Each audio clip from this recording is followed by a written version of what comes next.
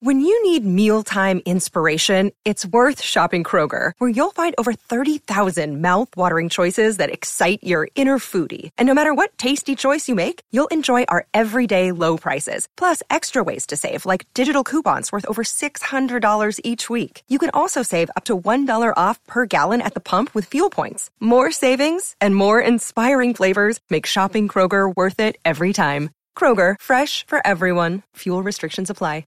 Another day is here, and you're ready for it. What to wear? Check. Breakfast, lunch, and dinner? Check. Planning for what's next and how to save for it? That's where Bank of America can help. For your financial to-dos, Bank of America has experts ready to help get you closer to your goals. Get started at one of our local financial centers or 24/7 in our mobile banking app. Find a location near you at bankofamerica.com/talktous. What would you like the power to do? Mobile banking requires downloading the app and is only available for select devices. Message and data rates may apply. Bank of America NA, member FDIC. Conspiracy Unlimited with Richard Serrett. On this episode of Conspiracy Unlimited, tracking Bigfoot in the Keystone State.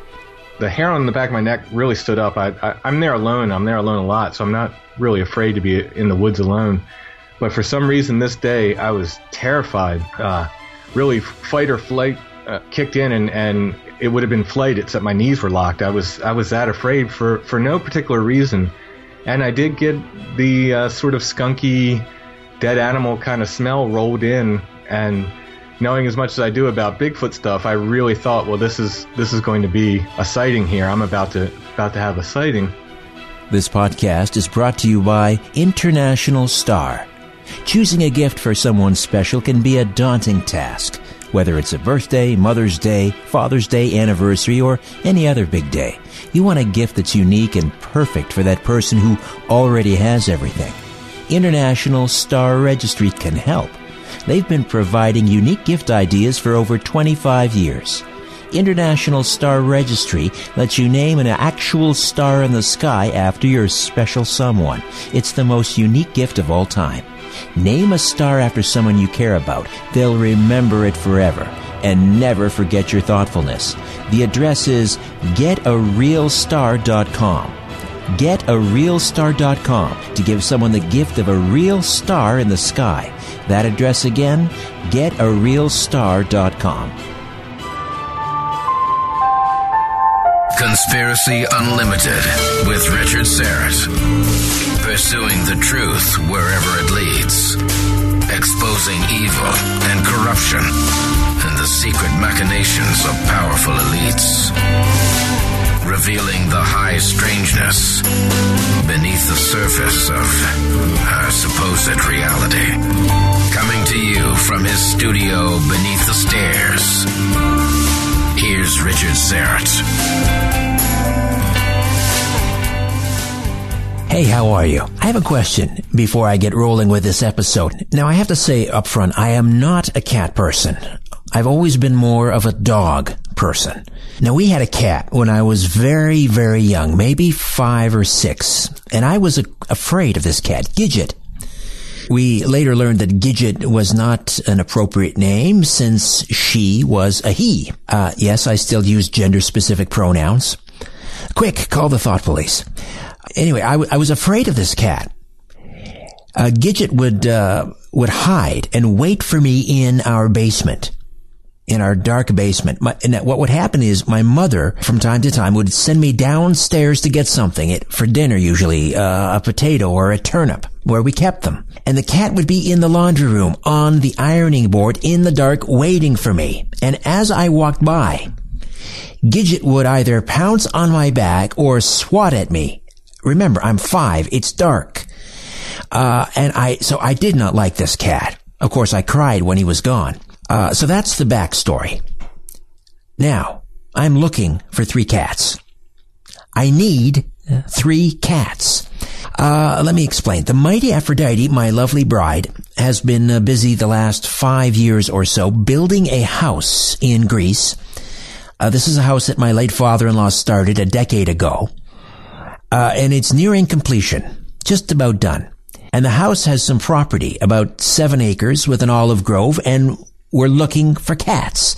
We've been told 3 would be ideal, a good number, to roam the property and keep the mice and the rats and the vipers, the snakes, away.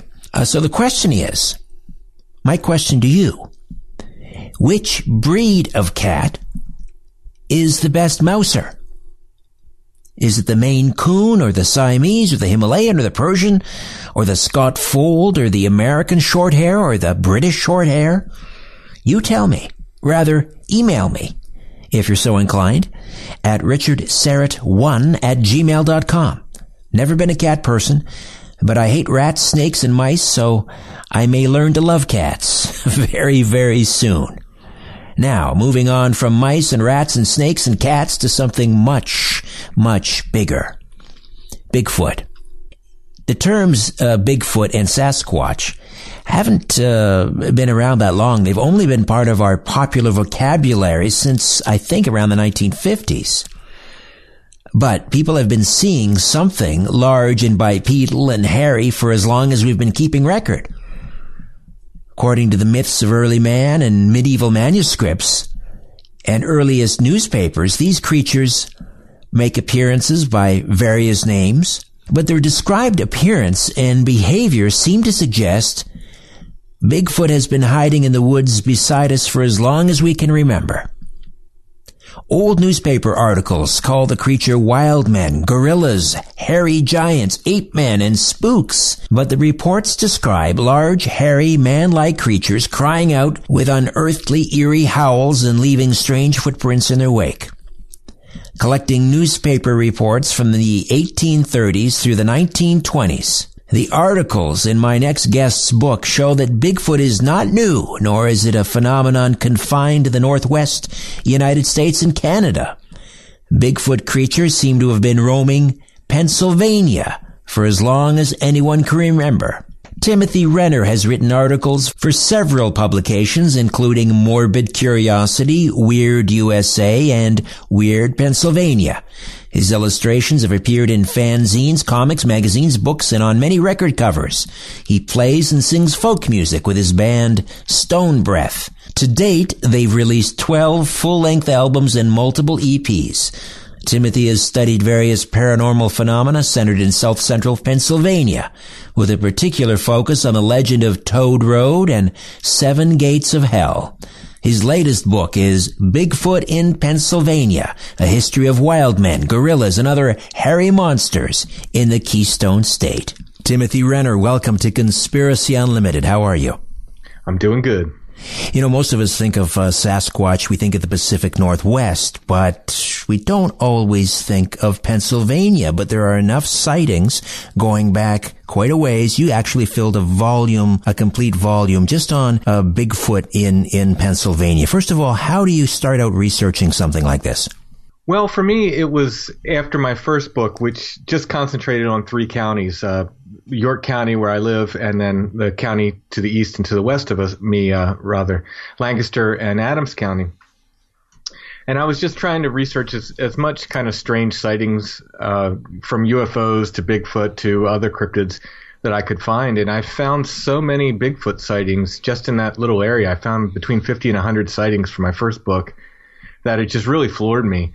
And that got me looking at the rest of the state. I found a bunch of historical reports for the first book that dated back to the 1800s. So I thought, well, maybe I'll do a book for the whole country on that. But very quickly into researching that, I figured I'd be able to have enough for the one book just for Pennsylvania, which was the case. And are there clusters of sightings, or are they spread throughout the Keystone State? They're spread pretty well throughout the state. There tends to be, in modern times, there tends to be more kind of hot spots. Micho Forest and out Chestnut Ridge out in the western part of the state tend to be a little bit hotter than other areas. But in the historical sightings, they're really all over the place. And would you physically go to the newspaper? I mean, not all, some of the smaller papers, they may not be online. They're archives. Do you actually have to go to the archives and get out the old microfiche? Or how did you accumulate all of these records dating back to the 1820s and 30s? Where possible, I go to historical societies and libraries and actually go to the microfilm and print out the articles old school style. There's a lot of newspaper archives online. I do that as well. For the California book, or the West Coast book rather, I couldn't. I live on the East Coast, so I couldn't go to libraries and universities and historical societies out there. So that was more online. But the Pennsylvania book, I dug in, and where possible, I visited historical societies and got every article I could. And how was the tone in terms of the reportage? Was it sensational? Was it just sort of matter of fact? Maybe give me for instance, maybe one of your favorite reports dating back to, let's say, the 1830s or what have you, just to give us a sense of the tone and the reporting. Okay, let me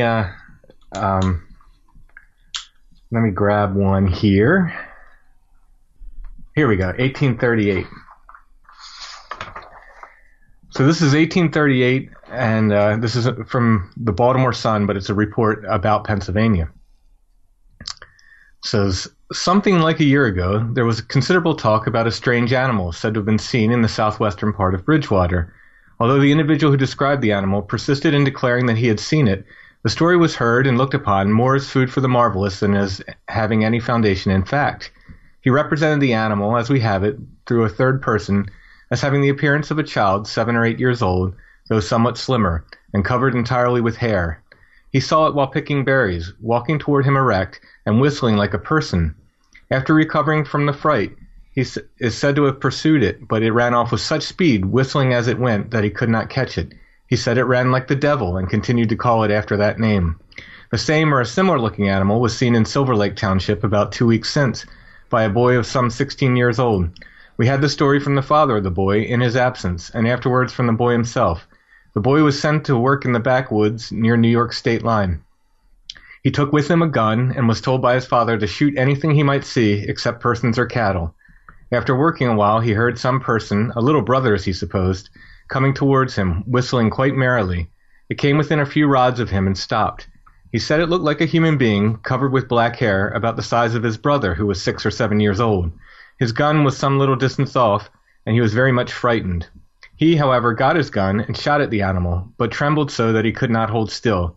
The strange animal, just as his gun went off, stepped behind a tree, and then ran off whistling as before. The father said the boy came home very much frightened. When thinking about the animal he had seen, he would use his own words to burst out a-crying.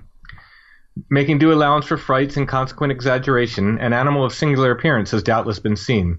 What it is, or whence it came, is of course yet a mystery. From the description, if an orangutan were known to be in this country, we might think this to be it. As no such animal is known, without vouching for the correctness of the story, we shall leave the reader to conjecture, or guess for himself what it is. For the sake of a name, however, we will call the strange animal the Whistling Wild Boy of the Woods. The Whistling Wild Boy of the Woods, which is interesting because we didn't have, I mean, when did we start referring to these hairy bipedals as Bigfoot or Sasquatch? It doesn't go back that far, does it? It doesn't. Sasquatch predates Bigfoot, and that's not, I think that's a sort of a anglicized version of a Native American word. And that dates back to the 20s or 30s, I believe. Bigfoot was in the 1950s. It was coined by a newspaper. Neither of those terms really were in popular usage until probably 1970 or so, though. This podcast is sponsored by Cloud Optimizer. As a business owner or IT manager, are your cloud investment costs going up and you don't know why? It's time for Cloud Optimizer. As you migrate your business to the cloud, what you're spending and why you're spending it can get a little hazy. But Cloud Optimizer clears up the mystery and puts the cloud to work for you.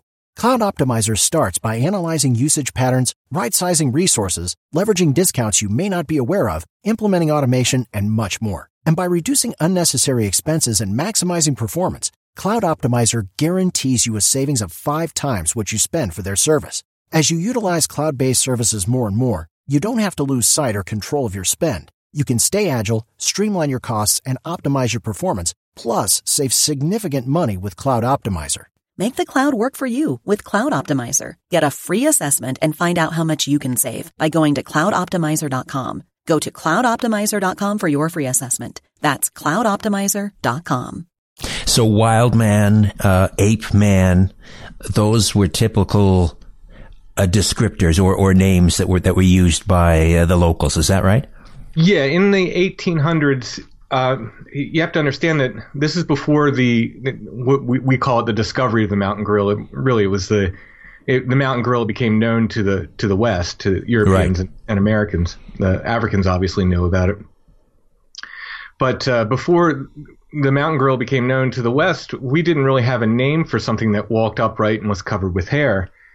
So what would they call it? They would call it a wild man. And this is also, you can read in some of the articles, it's kind of a misunderstanding of how the theory of evolution works. Darwin was pretty new around this time, and they didn't quite get it. There was an idea that if someone walked off into the woods and walked away from society, that they would grow hair all over their body like an animal and become wild. Right around 1890, the zoos and menageries and so forth start getting gorillas, a very few of them. And photographs of gorillas start appearing in books and newspapers and stuff. So right then you see a turn where people stop reporting wild men. Not all the time, but wild men becomes less in use, and then people start reporting gorillas at that point. And in this account from the Baltimore Sun, this whistling wild man, have you come across that before in descriptions or sightings of Bigfoot? People describe them as whistling? I have not. Well, it's really interesting because they're describing, if you noticed, a very short creature, a very small creature in both accounts. And we have something in Pennsylvania that's called the albatwitch that is reported to whistle. And they call it a little Bigfoot. It's a small creature, about 3 to 4 feet tall. It seems like it's a different thing in other words, it's not a young Bigfoot because they're never seen with adults. So that probably confirms more to an albatwitch sighting. An albatwitch. I'm not familiar with that. Now, actual, sort of not full grown, but full size, 7, 8, 9 foot tall creatures. Are there numerous stories of those as well? Oh yeah. For the vast majority, I think I might have 1 or 2 of these, what they call little people or albatwitch reports. The vast majority of everything I collected is either man-sized or going up to even 12 feet. I think some of the reports have them. Any accounts of these creatures violently attacking or being aggressive with humans? Yeah, quite a few, actually.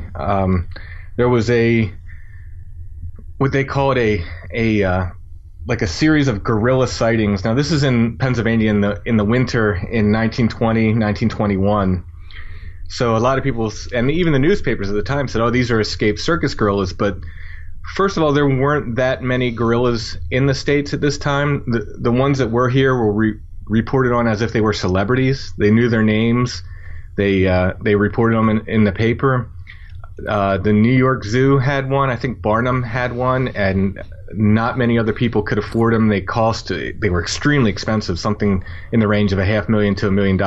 Is that right? Wow. In today's money, And if one had gone missing, Timothy, it would have made the front page. Absolutely. They would have made the front page, and these are tropical animals. They're not going to be able to live for months and months and months, as the case of this. It's kind of a flap of gorilla sightings in the winter in Pennsylvania. So it have to be living off the land and living in frigid temperatures, and it just seems it's completely impossible, really, for a tropical animal to have done that.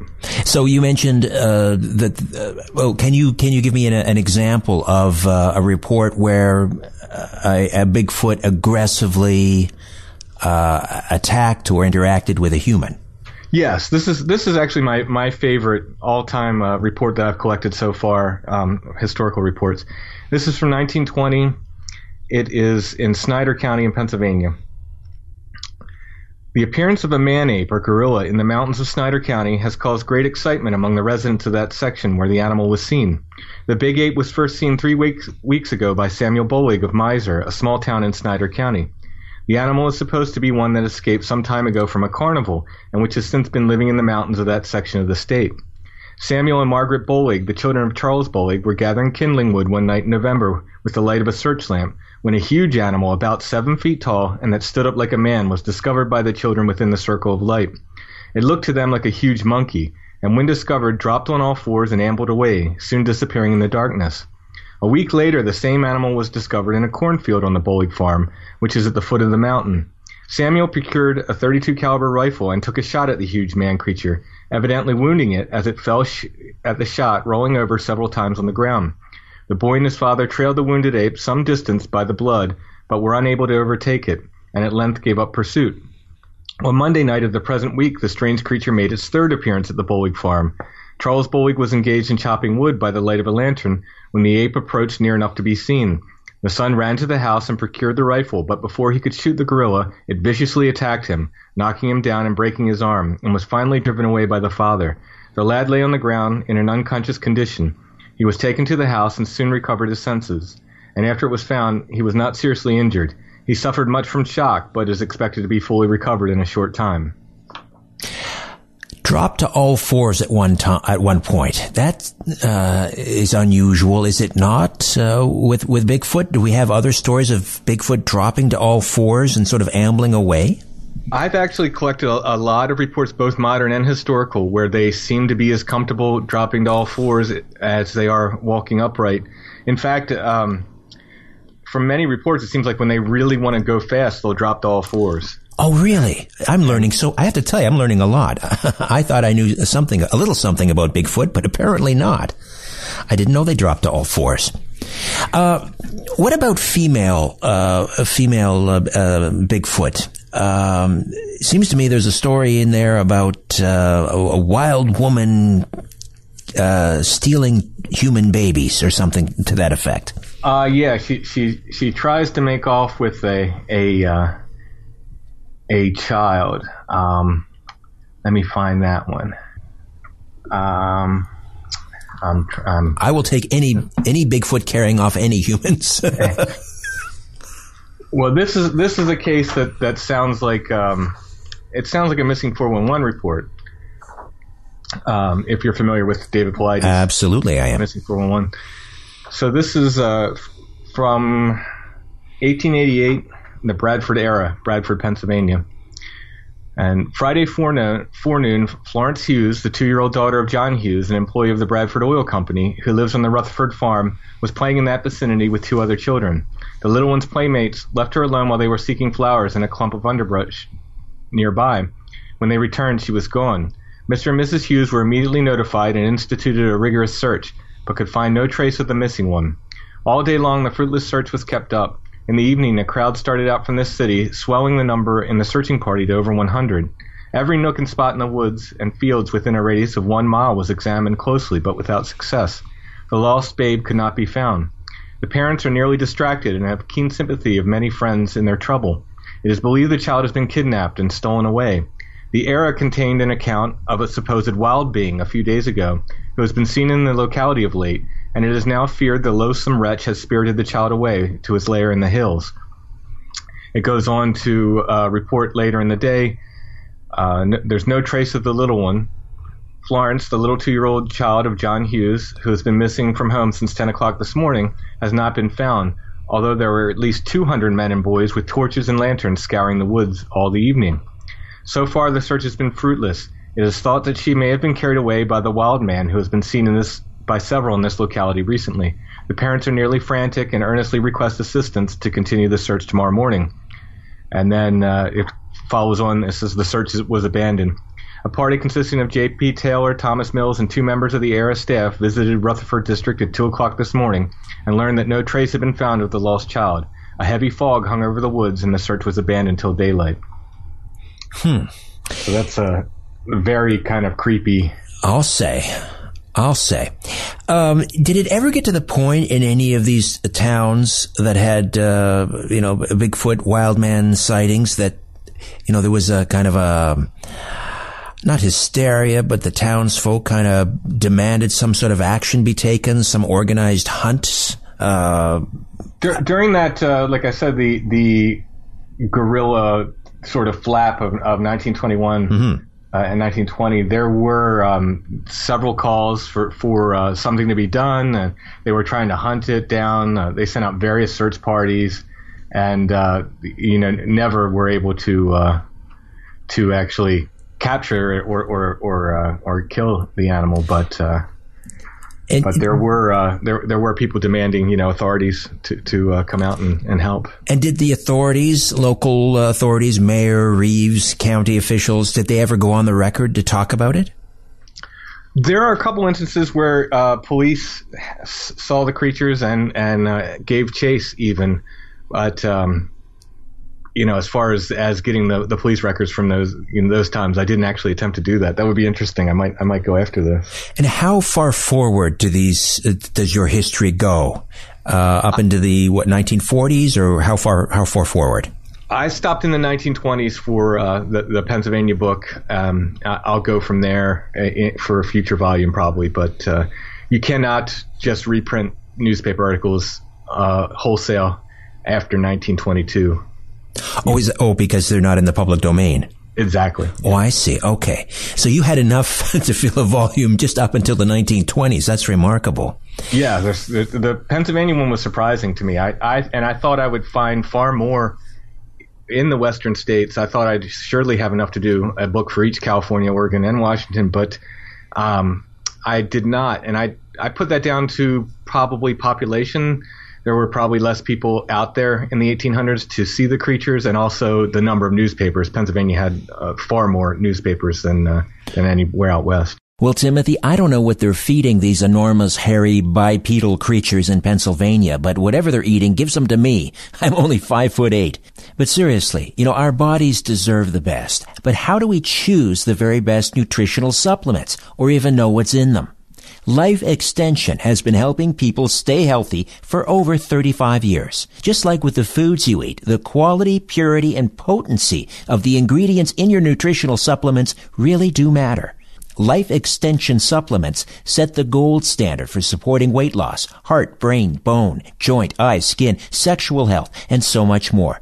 Their formulas are based on the latest scientific research and clinically validated dosages. That's one reason why 98% of their customers recommend Life Extension to their friends and family. Every Life Extension product is backed by a total satisfaction guarantee. The bottom line, Life Extension is the brand you can trust with your health. Check out Life Extension products with special savings. Visit smartclickidea.com. That's smartclickidea.com. smartclickidea.com. The truth goes through 3 stages. First, it is ridiculed. Then, it is violently opposed. Finally, it is accepted as self-evident. Let me just read that again. I don't know what that means. Conspiracy Unlimited with Richard Serrett. Timothy Renner is with me, the author of Bigfoot in Pennsylvania, a history of wild men, gorillas, and other hairy monsters in the Keystone State. I don't know if this is something that you would cover in your book, but the local indigenous people, I'm not sure what tribes or Indian nations occupy Pennsylvania, but they surely must have stories going, way back further than that.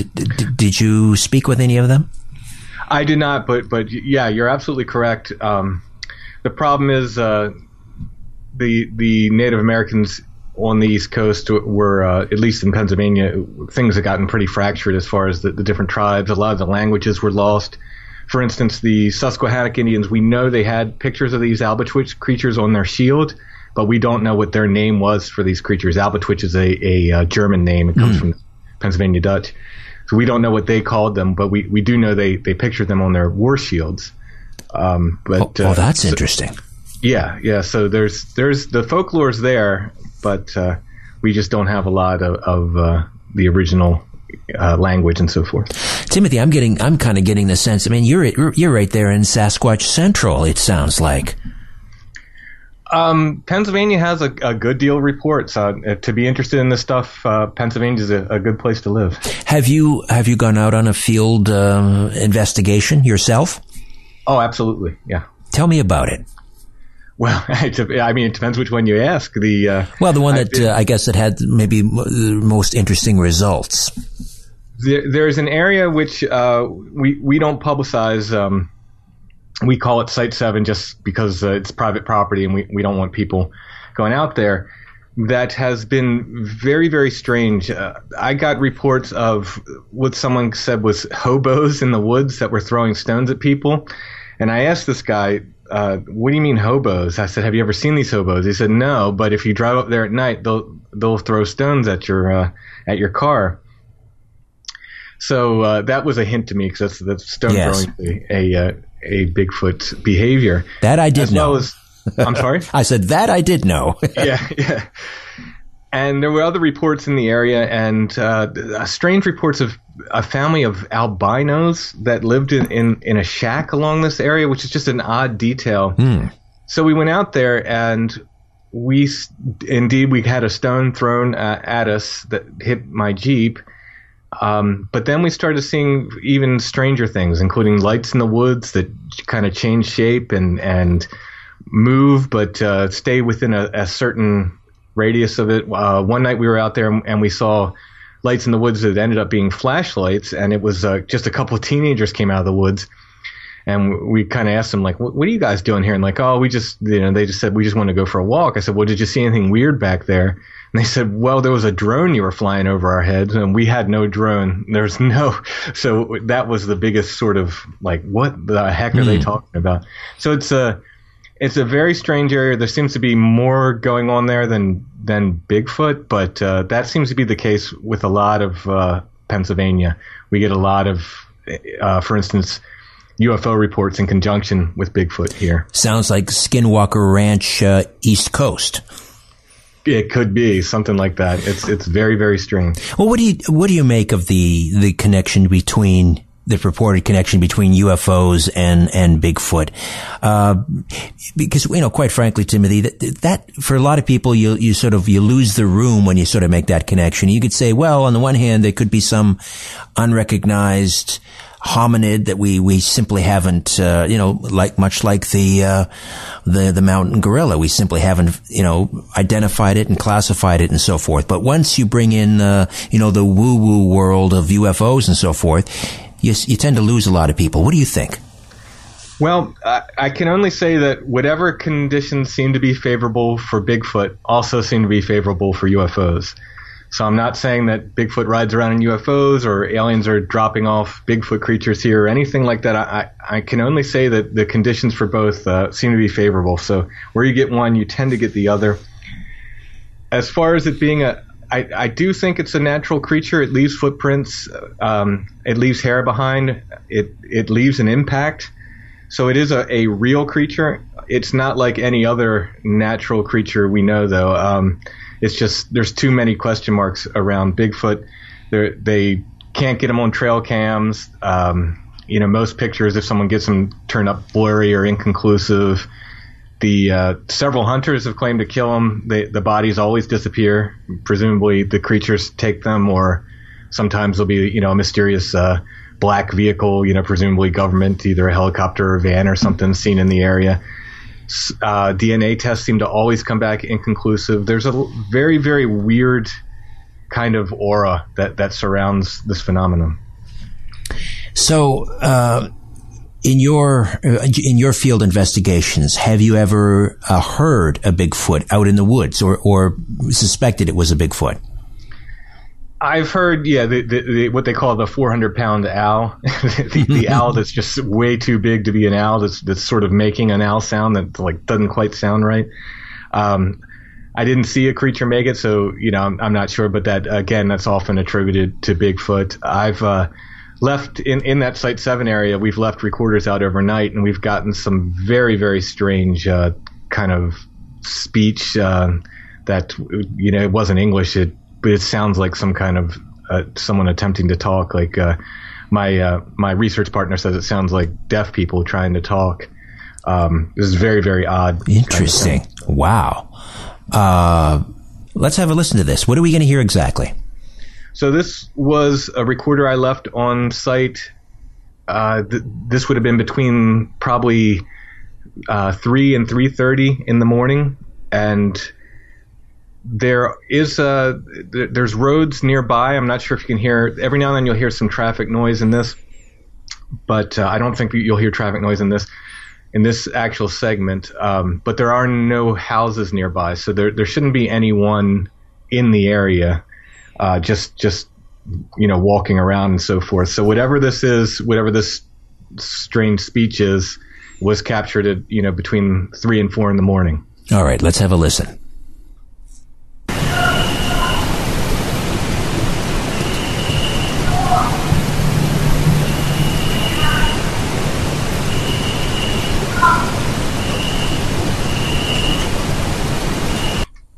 Well, I don't know what to make of that, Timothy.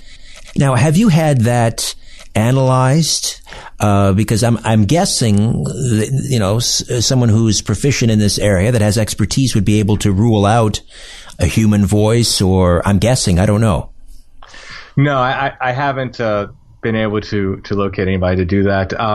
I work with audio a little bit, and that's cleaned up as best as I can get it. I usually work with music though, and I know right. it's a sort of a different set of tools to clean up field audio as it is for music. So that's sort of the best I could do, cleaning it up. Have you shared that with other Bigfoot experts? Yeah, and a lot of people are, no one wants to commit, and I understand that. I really can't commit. I don't know what it is. I can't say that was a Bigfoot that made that noise. It certainly could have been a person that kind of roamed into the area.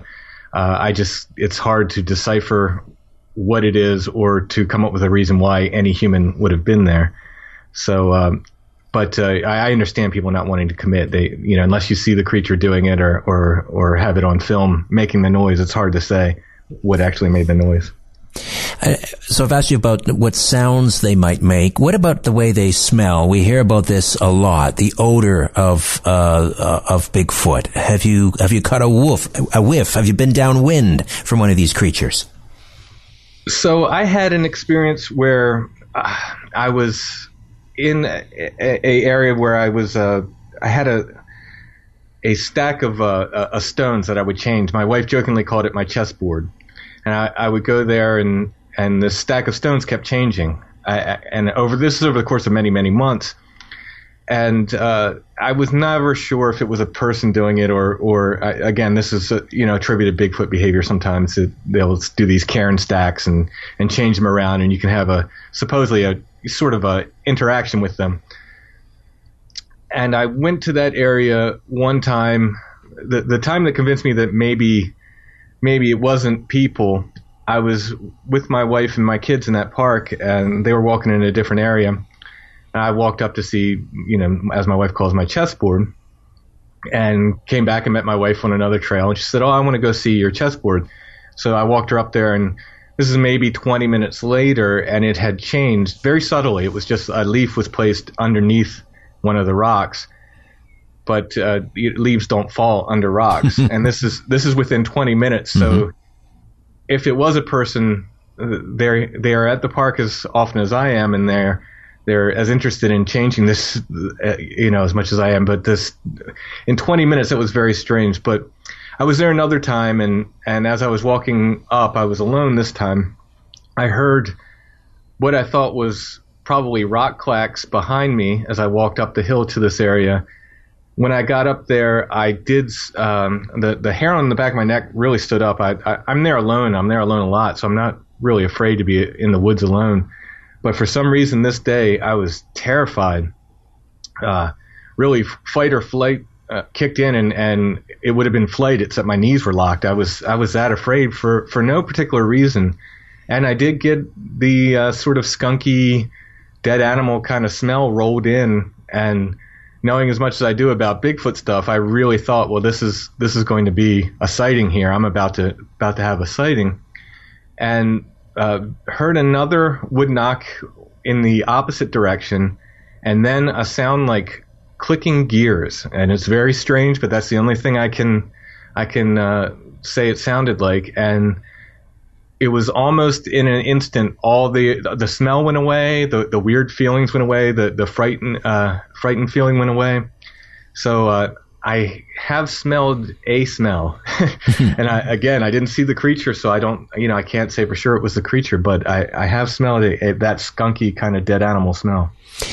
Just going back to the history and the collection of newspaper articles in your book, Bigfoot in Pennsylvania.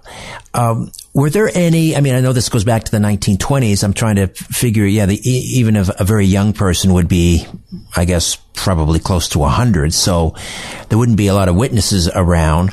But what about secondhand? Did you ever have an opportunity to speak to the children of an eyewitness, grandchildren? Not from any of those articles. I've tracked some people down from the 1970s newspaper articles and stuff that I've met with locally, and have in fact become friends with them from other newspaper articles. But these old articles, I haven't been able to locate any relatives or anything. And presumably back in the 1920s and earlier, these would be mainly rural people, farmers and so forth. What other type of witnesses were there? I mean, were there any, county clerks, judges, firemen? It runs the gamut. There were, like I said, there were police officers. There were, I'm sure there were county clerks. I'm trying to locate one here. The gorilla, as they called it, walked right into Gettysburg. So, and that wasn't the 16th president, although they used to make remarks about him, It's true. They because of his, he had incredibly long arms. I mean, the President Lincoln, people think that they go after Trump. They went after Lincoln the same way. Anyway, yeah, they did. I digress. I've noticed that in looking up these old articles that he'll come up a lot in my searches. So a gorilla walks into Gettysburg. All right. But this is 1921, August 9th. It's in again. After having passed out of the limelight several months ago, the well-known gorilla is back. It was in Gettysburg several nights ago, according to information from well-informed circles. It was not only seen but shot at. Whether or not it was wounded is not known, but it departed hurriedly from Lower New York Street in the direction of Biglerville. Not long ago, a woman residing on York Street saw a strange object about 4 feet high moving along the fence in the rear of her house. It is said, and being alone, she rushed to the place next door seeking help. The man of the house secured a shotgun. He too saw the beast. He fired. The gorilla dropped to the ground. Thinking he had bagged his game, the gunner went toward the fallen animal. With only a few feet away, the beast jumped up to its hind legs and chased the man into the house, residents of that part of town declare. Those who ventured to look out say the animal disappeared in the direction of Biglerville. In fact, they declare an examination of the ground in a field nearby revealed footprints of a strange beast. A number of York Street residents have oiled shotguns long obscured, and a second visit by the beast to that part of town would probably result in fatally for it. Others believe the animal by this time has returned to the fastness of the mountains.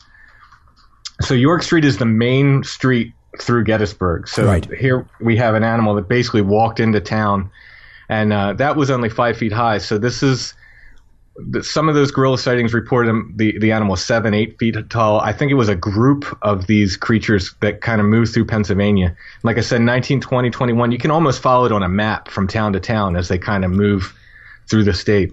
Fascinating.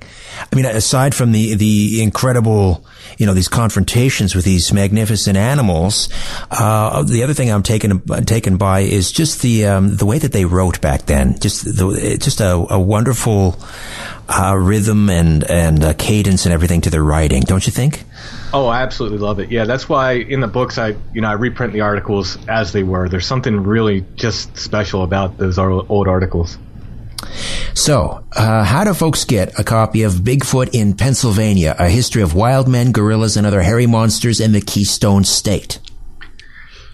Amazon's fine. I know people are very kind, and they always want to know if it's okay to get it from Amazon. The Amazon split for independent authors is very fair. So if it's easy for you to get it from Amazon, get it from Amazon. If you want to get it directly from me, get a signed copy. You can find me at strangefamiliars.com. All my contact information should be there. Well, that's the way to do it, folks. You want to get the autographed copy. So it's strangefamiliars.com, strangefamiliars.com, and you get an autographed copy right there. Excellent. Timothy Renner, what a pleasure. I learned a lot. Well, thanks for having me. Thank you. Bye for now. Well, it's just about time to dim the lights in my little studio beneath the stairs and then head on up the stairs to the old Schlaffensack. But before that, I want to give you a heads up on what's coming up next on Conspiracy Unlimited. Before that, just a reminder about our weekly contest. Every Friday, I draw a name from a list of emails that I receive, and the winner receives a copy of my Strange Planet CD, Volume 1 or 2, sometimes both. Here's what you need to know to get in on the action. Rate and review this podcast, and then grab a screenshot of that and email it to me at richardsyrett1@gmail.com. Richard Syrett, S-Y-R-E-T-T, the numeral 1, at gmail.com. Don't forget to include your name and mailing address in the email. They all go into the enormous cheese puffs jar, and every Friday I draw a name, and as I say, that lucky winner receives a copy of my Strange Planet CD, Volume 1 or 2, and in some cases I feel generous and I send out both volumes. All right. So February is marching on, and I'm wondering, is weight loss still on your wish list? Unfortunately, the commitment to weight loss often fades. Many people simply give up in the first 90 days. The key is having the right mindset. Getting thin and staying that way lies in our thought processes, and hypnotherapy can make all the difference. Now, clinical hypnotherapist Dr. Steve G. Jones has created a set of 5 audio hypnotic sessions that apply the power of hypnosis to reprogram the mind and replace bad habits with vibrant, positive, new habits and help you achieve natural and long-lasting weight loss. Weight loss hypnotherapy really works, and it's available now at a special discount. Isn't it time to lose those extra pounds? Check out weight loss hypnotherapy right now at smartclicksavings.com. That's smartclicksavings.com. Coming up next on Conspiracy Unlimited, the paranormal power of pets, with veterinarian Dr. Carol Osborne. Until next time, I'm Richard Syrett. So long for now. A new Conspiracy Unlimited with Richard Syrett drops every Monday, Wednesday, and Friday at conspiracyunlimitedpodcast.com. Blow your mind. That is all for now. Oh, and remember to share and give a 5-star review, because we have huge egos and need love. We're like cats. We need constant petting.